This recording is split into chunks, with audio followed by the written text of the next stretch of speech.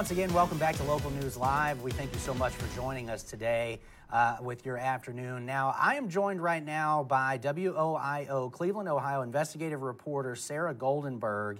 And we're getting ready to talk about some really cool stuff here. I'm a big fan of podcasts, particularly true crime podcasts, unsolved mystery podcasts, and I'm sure there are tons of people out there that are. Well, Sarah and her team have launched a new podcast called The Dark Side of the Land, where they're doing just that. Sarah, thanks so much for joining us today. Thank you so much. Happy to be here. So tell us a little bit about the podcast here and kind of what you guys were thinking about as you decided to launch this new show. Yeah, absolutely, Clay. We're very excited about this project. We've been working really hard on this. And right now we have several podcast episodes out focusing on high-profile cases, but also some lesser-known cases, some true crime cases that have been solved, some that are unsolved. And what's different and unique about this project that we're doing that I think you'll find in our true crime podcast is this is done by reporters who are out on the street, who have spoken to these detectives, who have spoken to these victims' families. And so we offer that behind-the-scenes perspective that you may not find everywhere, when you tune into these true crime podcasts, and we're very excited about them. Obviously, a lot of these cases are probably centered around the Cleveland area there, but again, when you talk about these true crime stories and these unsolved mysteries, that really has a lot of national attention most of the time, at least in my opinion. It absolutely does. And some of these stories have been on the national stage, like the 3 women who were abducted in a Cleveland neighborhood and who escaped. So some of these cases you may have heard of, some of them you may not have. But again, I think no matter where you live, you'll find very interesting common themes in some of these cases that you might find in other parts of the country. You guys are releasing a new episode here every week, I believe on Wednesdays. I believe that's correct. And we just missed the one this week, but this story this week you worked very closely with this story. So tell us a little bit about this story for this week, and then I know you have a little bit to show us too. That's right. This is a cold case from 40 years. It has been unsolved. It's the case of Kurt Sova. He's a 17-year-old who went missing after he went to a party around Halloween back in 1981. He was last seen outside of this party house. One of the friends who was there went to get him a coat, and when he came back with that coat, Kurt was gone. He was missing for 5 days, and no one knew where he was until he ended up being found dead in a ravine. And so detectives have worked on this. His family is still looking for answers. And as you can imagine, as time passes, it gets harder and harder to solve these cases. It's a decades-old cold case that stumped detectives. When Newburgh Heights police reopened the case in 2019, Kurt's brother was hopeful he'd finally get answers. But it's been a roller coaster ever since. It's a case we've been covering closely over the years, from Cleveland to Chicago, when hundreds of citizen detectives came together 2 years ago to try to crack the case through crowdsourcing. Here's an excerpt from the podcast when I talked to Kurt's brother, Kevin. On October 28, 1981, Kurt's body was found in a ravine 5 days after he went missing, just 500 yards away from the party house on Harvard Ave off a busy industrial back road. Back then and today, truckers drive a bumpy road in and out to get to a waste and recycling center. It's not a remote area. It's pretty well traveled, full of tall grass and weeds and sitting below a steep drop with houses hidden by the woods up above. Kurt was lying face up in what investigators called a small pond, more like a large puddle of water. His arms were stretched out and he was missing a shoe. Our worst possible fear, nightmare, happened. They found Kurt dead, and life was never the same. Where Kurt was found was just over a mile from his own family's house. This day still haunts Kevin, now in his early 60s. Did he die here? Was he placed here? Kevin tells us what he thinks really happened to his brother. And we revealed new details on how police tracked down leads after reopening the case and who they ruled out as suspects. Sarah Goldenberg, 19 News. And so, Sarah, obviously with that story coming out here just yesterday, you had mentioned that police recently reopened this case, and we hear that they've got more eyes on it and kind of in a pretty unique way.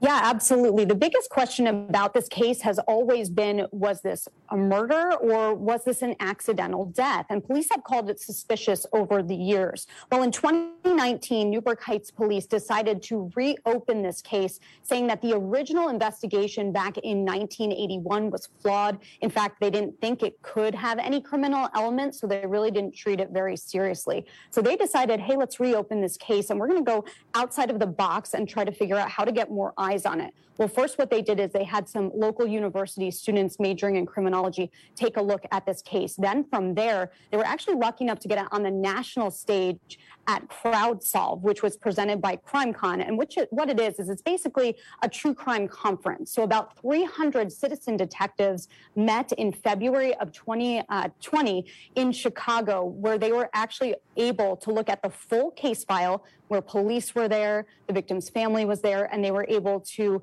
examine this case from a totally different perspective.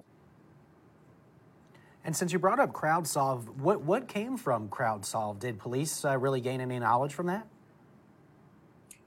They had some different and new ideas that they were able to look at from CrowdSolve, as well as some of their own theories that they decided to track down. And the biggest thing that came out of it is they decided, we're not going to solve this case through science. We're going to solve this case by talking to people who were at that party all the way back in 1981. So they tried to track those people down. They gave them polygraphs to try to rule out potential suspects.